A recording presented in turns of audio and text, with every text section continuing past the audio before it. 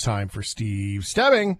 What the hell should we watch this weekend? He joins us from Penticton, British Columbia. Hello, Steve. Hello, Shane. How are you? I'm good. Welcome. How's Penticton today? It's good. Good. Life is good. Enjoying it. It's very Penticton-y. Yeah. No, it's going all right.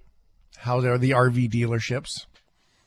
The RV dealerships. There's lots of them. I don't know. There's still it still snows like lightly snows here. It doesn't stick, but it still lightly snows. So I think that means that the RV dealerships might be a little quiet right now. I don't think it's started yet, but who knows? Maybe people are getting a jump on it. It's not really my industry. It's not your jam, is it? All right. No. Just saying. No. Okay, SteveStebbing.ca to keep in touch with all things that Steve gets up to. Let's dive straight into the shows. Our first one on the list for What the Hell Should We Watch this weekend? Scream 6. Please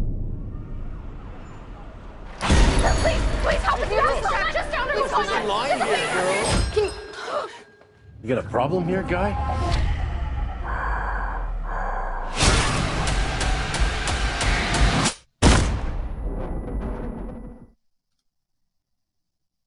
All right, there we go. That's apparently it. What? Tell us about the movie. I mean, you have to admire the turnaround for Paramount to put out Scream 6 like a year and I want to say 2 months after the last Scream movie, which was the first movie without the creator of the series, the director of the original 4 movies, Wes Craven, with Radio Silence taking over to kind of continue this franchise. And I think they've been doing a really good job, but now they're into new territory because they have to continue on this series without Sidney Prescott because Neve Campbell is not in this movie. And instead Ghostface is now fixated on Sam and Tara Carpenter, the characters from the last film. Wow. I can't believe it. Really? Yeah. And it's in New York. It's not in Woodsboro anymore. All the other movies take place in a fictional town called Woodsboro. And this time it's in the very real city of New York. All right. Scream 6. Steve Stebbing. Next on the list is 65. You need to be quiet and move.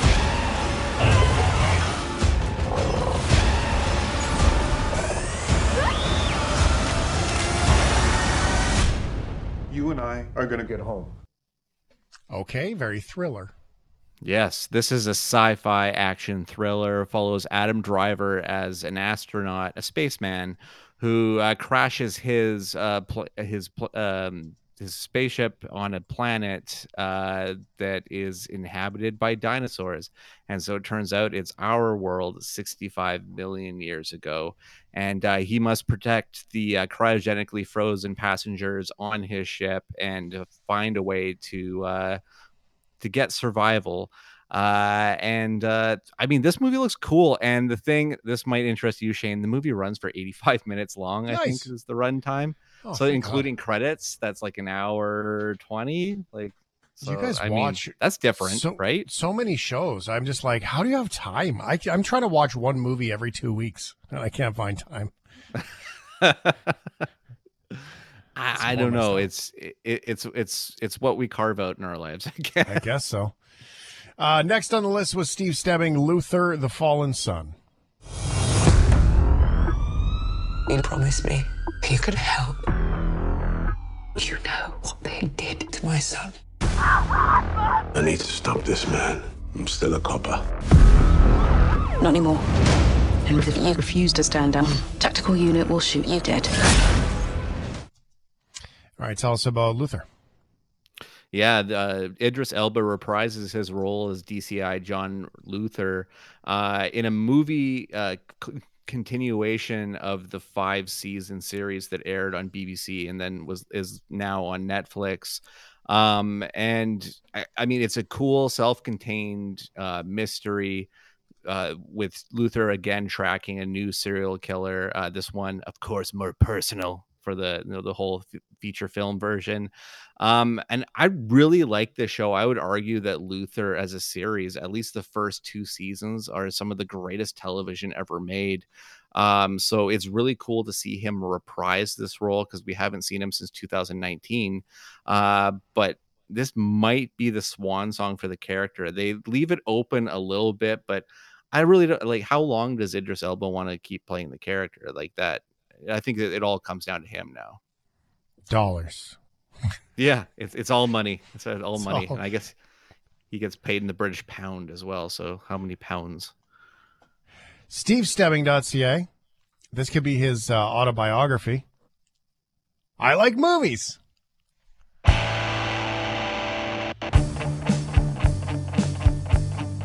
Movies are my entire life. I need to watch movies like I need to breathe air. You guys finding everything okay today? Do you work here? No. I just wanted to give you a hard copy of my resume. Produced by Steve Stebbing, directed by Steve Stebbing, acted by Steve Stebbing. It's a story of his life.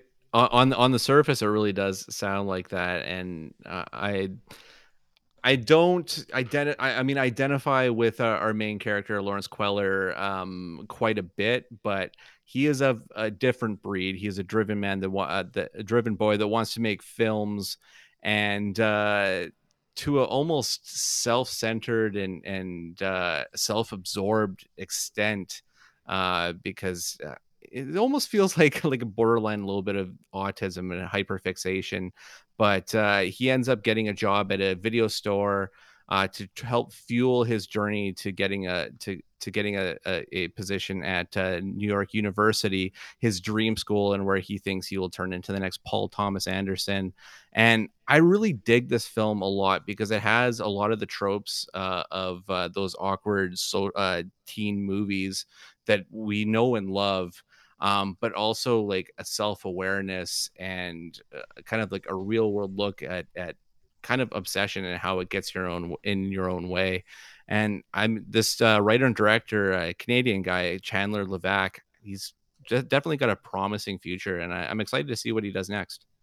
All right, cool stuff. What the hell should we watch this weekend? Steve Stebbing. Next, we're going to the TV shows on Disney Plus. You can see History of the World Part 2. Noah, you were supposed to get 2 of every animal. I got 2 Chihuahuas, 2 Pekingeses, 2 pugs. Actually, I got 3 pugs. Don't tell God.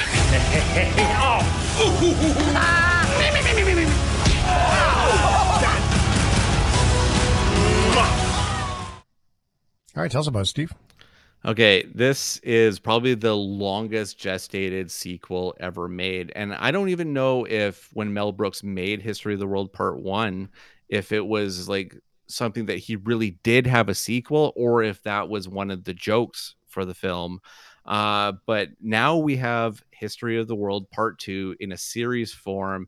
It is that zany Mel Brooks satire that you're looking for, coupled with kind of the Kroll show, because Nick Kroll is a big writer on this one. He also appears in this one. Ike Barinholtz is in this one. As you heard from that trailer there, Seth Rogen is definitely in this one. And I mean, it's just sketch comedy from one of the most brilliant men to ever do satire sketch comedy, Mel Brooks. Cool stuff. What the hell should we watch this weekend? Is it a remake of White Men Can't Jump? Except this time the man can jump. Chang Can Dunk on Disney Plus. So what's the plan? This guy, he's gonna teach me how to dunk. Hey, Andre? You said you were a basketball coach. You said you were 6 foot. If Chang can't dunk by our last football game, he's gonna have to move to another school. Yikes. I'll do anything you ask me to do. We're gonna do a whole series on you. Confusing. If Chang can't dump by the next football game. Yes. Plot twist. Yes. This is kind of one of those charming family kind of teen comedies, a new original for Disney Plus, and basically it follows a kid named Chang he wants to be the next NBA star. Not only that, he wants to be the slam dunk championship, which also would win him the girl of his dreams in his mind. And I mean, it's kind of just one of those like little romantic comedies wrapped in a high school comedy. Kind of innocuous, but it really kind of grew on me as the series went on. So not like no stars that I've seen before, but a charming script kind of keeps it going. Everyone loves a good love story. Got to get the girl. Love it. Okay, stevestebbing.ca is his website.